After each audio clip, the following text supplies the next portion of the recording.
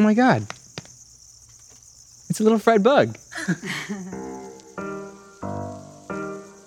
It's disappointingly great in that I was excited to try cricket and be able to say, I'm struggling to get beyond the cricketness of this cricket, but it just tastes like, what does it taste like? It tastes like, here's a little like popcorn. Do people say that? Does it taste like popcorn? A lot of people say popcorn. It is still slightly alarming that it looks like a shriveled, dark brown, fried bug with all the limbs cut off. The legs are taken off because, early market research, people didn't like how the legs got stuck in their teeth. Uh-oh. I see a stray leg. Or is that an antenna? That's an ovipositor. It's an ovipositor? Yeah, that's the female egg-laying thing.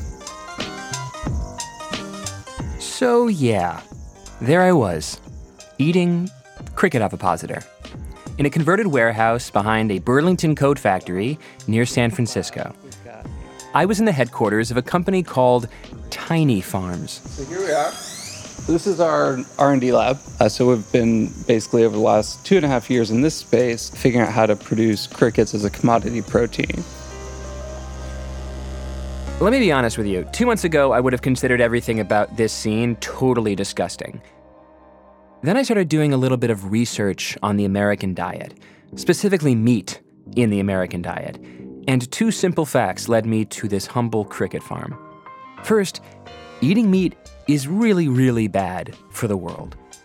I could read you a bunch of stats right here, but there's one that really sticks with me. 1/6 of the world's greenhouse gas emissions are directly attributable to raising livestock like cows and chicken.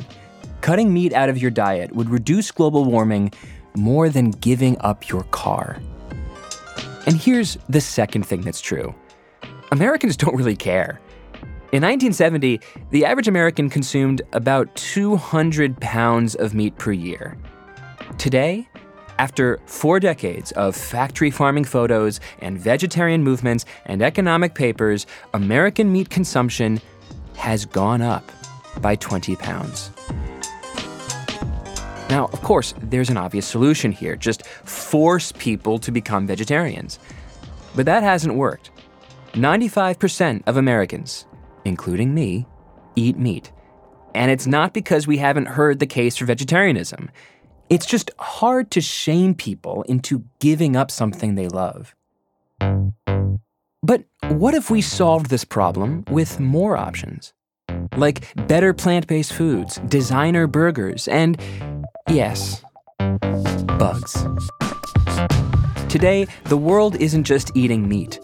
Meat is eating the world. For The Atlantic, I'm Derek Thompson. This is Crazy Genius. Is there a sustainable way to produce the amount of beef we're currently producing for the foreseeable future? My opinion is no. Christine Costello is a professor at the University of Missouri. She studies the environmental impact of raising animals. In 2017, we produced 25.3 billion pounds of beef. Oh my God. Right, so it's a lot of animals. The way that we're producing beef right now is not ecologically friendly and probably unsustainable. First, there's the land. Animal agriculture takes up 30% of the Earth's landmass, the equivalent of Asia. You know, the available cropland in this country is like roughly 180 million hectares, and we're using about 160 million hectares.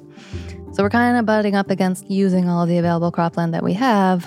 Second, there's the food. More than half of the soybeans produced in the U.S. aren't for humans. They're for the animals we eat. The majority of corn is going to feed livestock, and so the cow is eating a lot of corn and a lot of soy, which means that it's responsible for a lot of fertilizer input. The fertilizer is third. The biggest thing in most food products is the application of nitrogen fertilizer to land. It'll release lots of N2O emissions, nitrous oxides, and those are 300 times more potent than carbon dioxide in terms of the potential for warming the atmosphere. Finally, the cow itself is basically a mooing greenhouse gas factory. Just breathing, it's exhaling methane, That's going to... farting also. So added up, the land, the feed, the fertilizer, the farts. I think eating meat, especially the high-intensity meats, every day with every meal is problematic. We're just making a lot of it, and it's very resource-intensive. Beef products and dairy are more greenhouse gas expensive than any other food that we currently make. So then you start to kind of fall into looking at things like insects. This is a tent of cricket poop. We're back at Tiny Farms with Jenna Brentano and her husband, Andrew. 6 years ago, they had normal jobs. Jenna was in the fine arts, and Andrew was at a tech startup.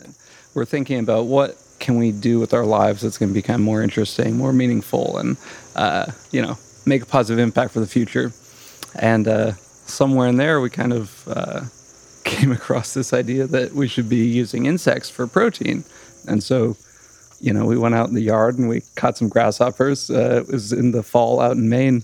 Yeah, when we caught those grasshoppers, we froze them to kill them, and we fried them in a pan with just like some oil and salt, and they actually turned from green to red like lobsters, and they were delicious. So we thought, you know what? This could work. And it did work. Today, Tiny Farms sells fried crickets to a baseball stadium, cricket powder to grocery stores, and more crickets to local chefs and dog food companies. But I wanted to know, what does a cricket farm actually look like? Yeah, anyway, here is some... So I followed Andrew and Jenna to the back of their R&D department, where I came across what looked like a closet. A closet swarming with insects. Yeah, it's a big cardboard jungle gym, and that's what they like. They like those dark little spaces. They can cling on to the texture of the cardboard. It's a compostable material, and we can reuse it several times. How many crickets would you estimate are here in this room that we're in? Probably 200, 300,000. Now, maybe you think eating crickets is just plain gross. I certainly did. But from a global perspective, we're the weird ones. 2 billion people in the world eat bugs as a part of their standard diet. That's roughly the number of people who own a smartphone. And in a way, eating cow is just as weird. Cows, you've put all this energy and resource into growing these animals, and then you're eating only 40% of them. Like a 1,600 to 2,000 pound cow, you get about 500 pounds of dressed beef out of it. We can get much, much higher value out of something like cricket. Why are crickets more energy efficient than, say, cows or chicken? So fundamentally, the biology of insects is very efficient because they're essentially cold-blooded. So they're not constantly burning calories to keep themselves warm. The simplicity of their, biology, they just very efficiently convert what they eat into their body mass. Crickets are great for farming. They've got a short life cycle. It's 6 weeks from hatch to harvest. To have a shorter lifespan is good for the farming cycle. We can harvest more often. They are happy in a higher density, so that makes it conducive to an efficient indoor rearing livestock. Crickets are everything that cows and chickens aren't. They don't require half of America's corn because they'll eat almost anything. They die fast, they enjoy tight spaces, and, oh yeah, they're kind of good for us. So pound for pound, crickets versus beef, crickets have higher protein, much healthier fats, plus they've got this healthy fiber. And they use really just a fraction of the amount of land, less water, a fraction of the feed, and almost no greenhouse gas emissions compared with beef. But here's another big difference between crickets and cows. Americans don't want cricket for dinner. The total edible insect market in the U.S. is about $55 million. That's peanuts. Technically, that's 1/30th of what Americans spend on peanuts. So Andrew and Jenna are realistic. Maybe humans won't eat crickets yet, but another household member will. We've got a really strong focus right now on providing for pet food, because in the U.S., pets are eating over 30 billion pounds of meat every year. And around the world, the pet food market is growing, and pet ownership is growing.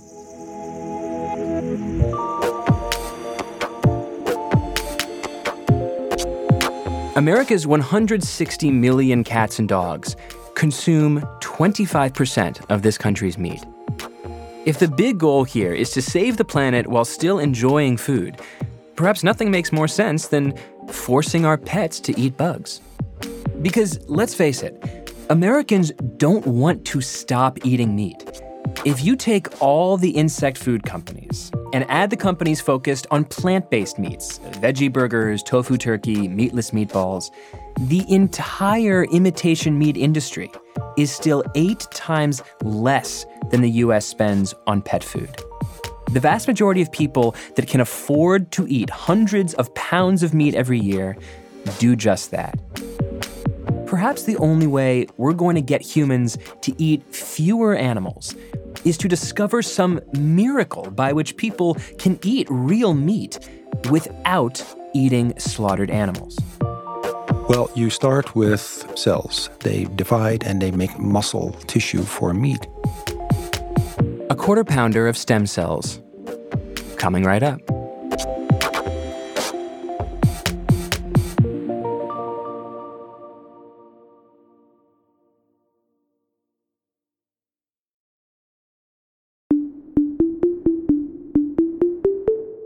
If technology is the ability to engineer new products, food was perhaps civilization's first tech industry. The very existence of cities, the foundation of the modern world, was made possible by a revolution in agriculture. 11,000 years ago, we domesticated goats and wheat. Within a few thousand years, we added chicken and grapes to the menu. But in a way, food tech is in a prolonged slump. I don't know what was the last time I even heard of a new food being invented, really. That's Isha Datar, the executive director of a food tech nonprofit called New Harvest. She wants to start a new agricultural revolution. So right now we're funding 5 different researchers at various universities who are working on how to produce meat from cells. Describe the concept of making food from cells in a really simple way. Like, what does this mean? If you want to grow a piece of meat, you have to have cells from an animal. So we would take a little sample of a muscle cell, for example, from a chicken, and we would just grow that up in a plate. Muscle cells really like to attach onto a surface in order to grow and mature, like in our bodies. That, to become 3D, they need to be attached onto things. So you provide a scaffolding material for those cells to adhere onto, and that muscle cell would grow and divide and become essentially a chicken muscle, which of course can become chicken meat. There's a lot of plant-based companies out there too, like burgers made out of beans. Do you fund that sort of thing? We focus exclusively on growing animal cells because it is the most neglected thing. The plant-based stuff is awesome, and I think it, is here in many ways. I still think there's research to be done, but I don't see it as so neglected as this other type of work. I think philanthropy is best suited for stuff that is aimed at the future, and I think that the plant-based stuff is aimed at the nearer future. This is a little bit mind-blowing, and I wonder, when you tell people that you can do this, yes, that you can grow meat yes, from cells, what do they say? People accuse us of having no culinary interest whatsoever, that we're just approaching food as this really utilitarian thing.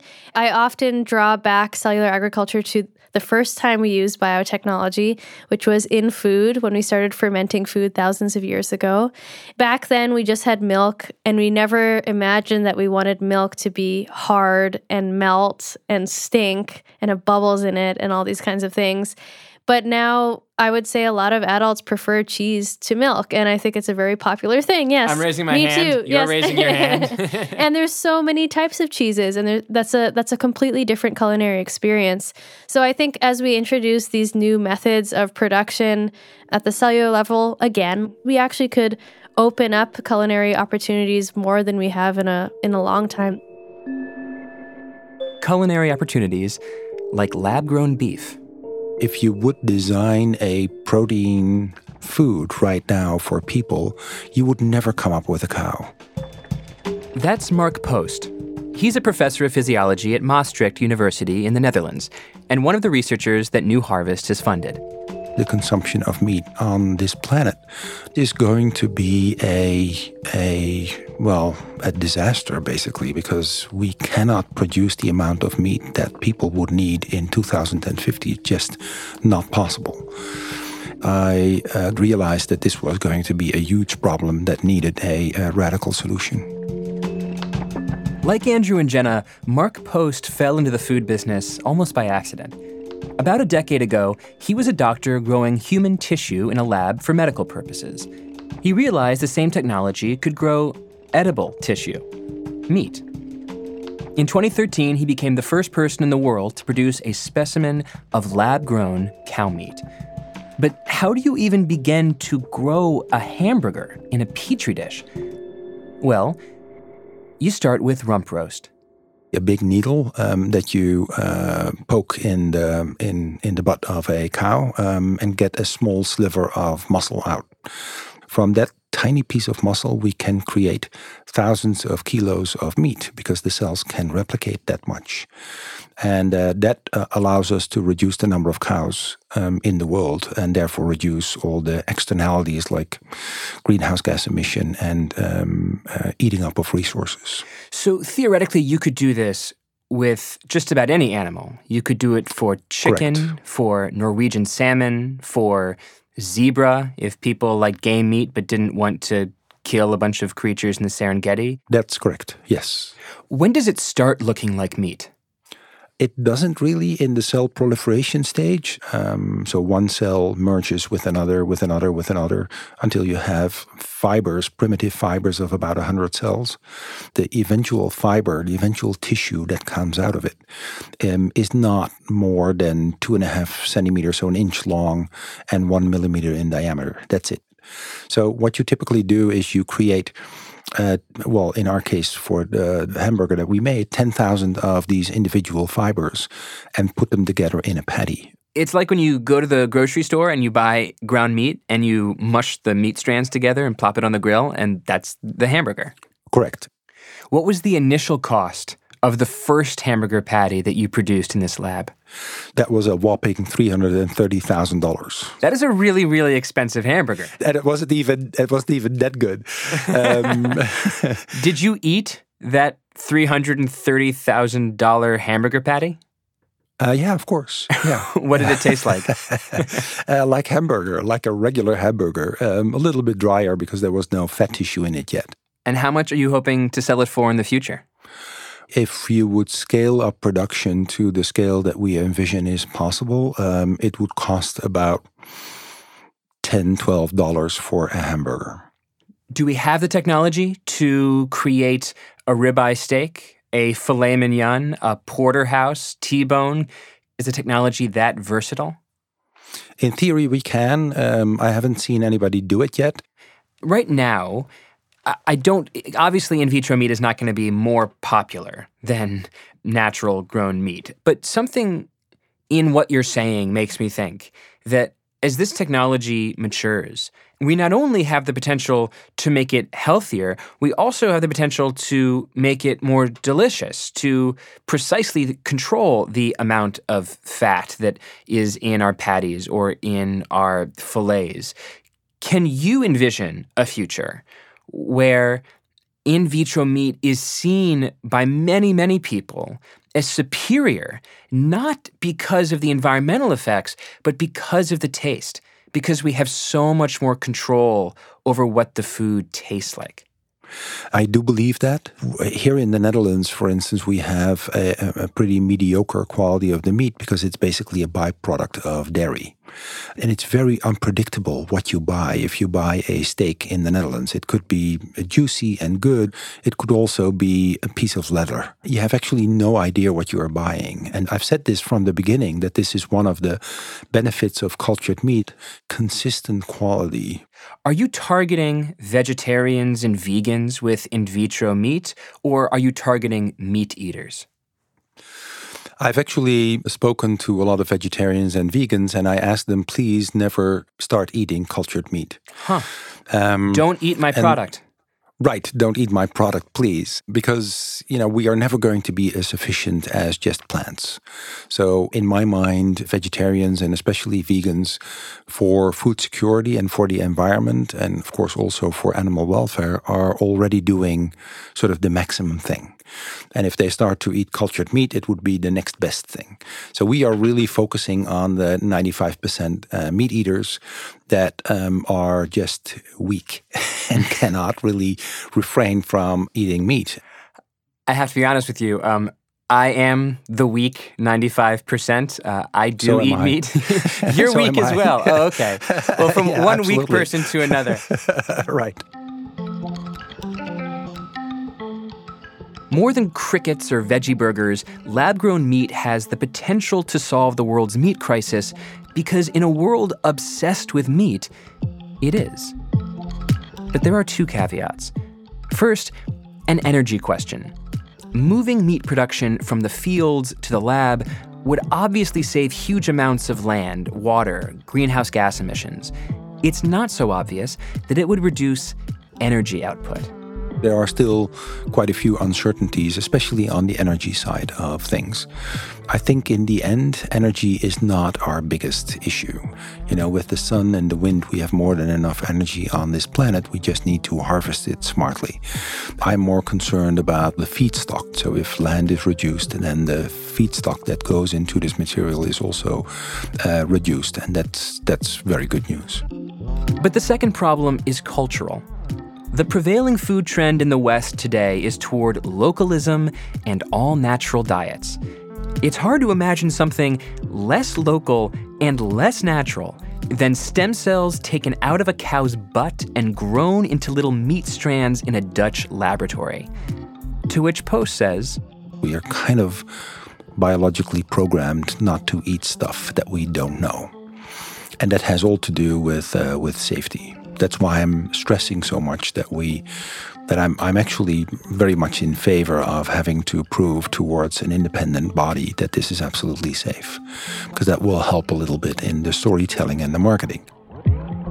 Fixing this problem won't just take great tech. It will take great storytelling. We'll have to persuade people to eat stuff they think is gross. But we've done it before. During World War II, there was a great fear that we were going to run out of food. Professor Christine Costello again. You're going to lose a war if people are starving, right? So the government commissioned a panel of people and said, okay, we want the American domestic population to start eating organ meats. People think they're gross. People think that they're for poor people. What are we going to do? And so they convened this huge team, spent a huge amount of effort into figuring out how to convince people to eat these organ meats. They realized that they needed to target wives. They started making all these amazing recipes. They put them into all kinds of women's magazines. And all of a sudden, people were eating these meats, right? They also wrapped it up in a you're helping the war effort, right? And we ate the organ meat. We ate the organ meat. What did we call it? I assume they weren't selling it as organ meat.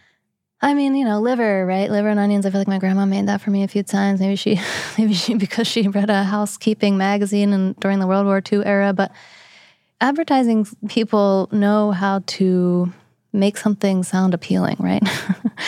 The environmental engineering nerds maybe aren't so good at that.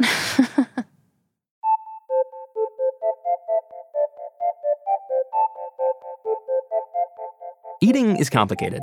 It's not just chewing and swallowing. Food is nostalgia. When I see Sour Patch Kids, I think of sticky movie floors in Northern Virginia. It's emotion. When I've had a terrible day, nothing calms me down like fried chicken and a beer. But most interestingly, our taste buds send information to the parietal lobe, which helps form identity. We ask, am I the sort of person who would eat this? I'm going to be honest with you. I am the sort of person who eats steak and fried chicken. I think veggie burgers taste like recycled cardboard. But I am also the sort of person who cares about the environment, who thinks it is ghastly to torture animals when there is so much else to eat. And I'm excited for food technology that can invent a bigger diet for humans and a better one for the planet. The first agricultural revolution, 11,000 years ago, actually shrank our diet from a multi-course menu of fruit, nuts, and insects to a regular diet of wheat and meat. Maybe we can have a second agriculture revolution, one that doesn't shrink the menu, but expands it. My advice to people is eat less meat, first of all. Replacing half of your animal-based protein with plant-based protein would go a long way to achieving some of these goals that we have. Don't waste food. If you're going to waste food, don't let it be the meat portion. So if you're having a barbecue or something, you want to make more pasta salad and be willing to run out of your delicious burnt ends or beef brisket or whatever you got going on. We have an amazing capacity for food science, right? So be open to these novel foods in the future. Eat food, less meat, more novelty. I can live with that.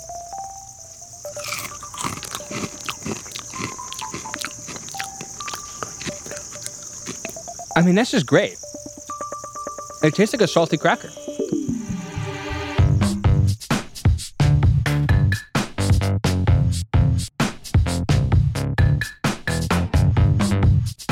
Crazy Genius was produced by Patricia Jacob and Kash Mihailovich, with help from Ageranesh Ashagre. David Herman is our engineer. Breakmaster Cylinder composed our theme song and all the music in this episode. Catherine Wells is the executive producer of Atlantic Podcasts. Special thanks to Matt Thompson, and a special thanks to Dr. Kyra Bobinet for her help with this episode. If you like what you just heard, please take a minute to review us on Apple Podcasts. It's the best way you can help us get noticed and heard by other people. See you next week.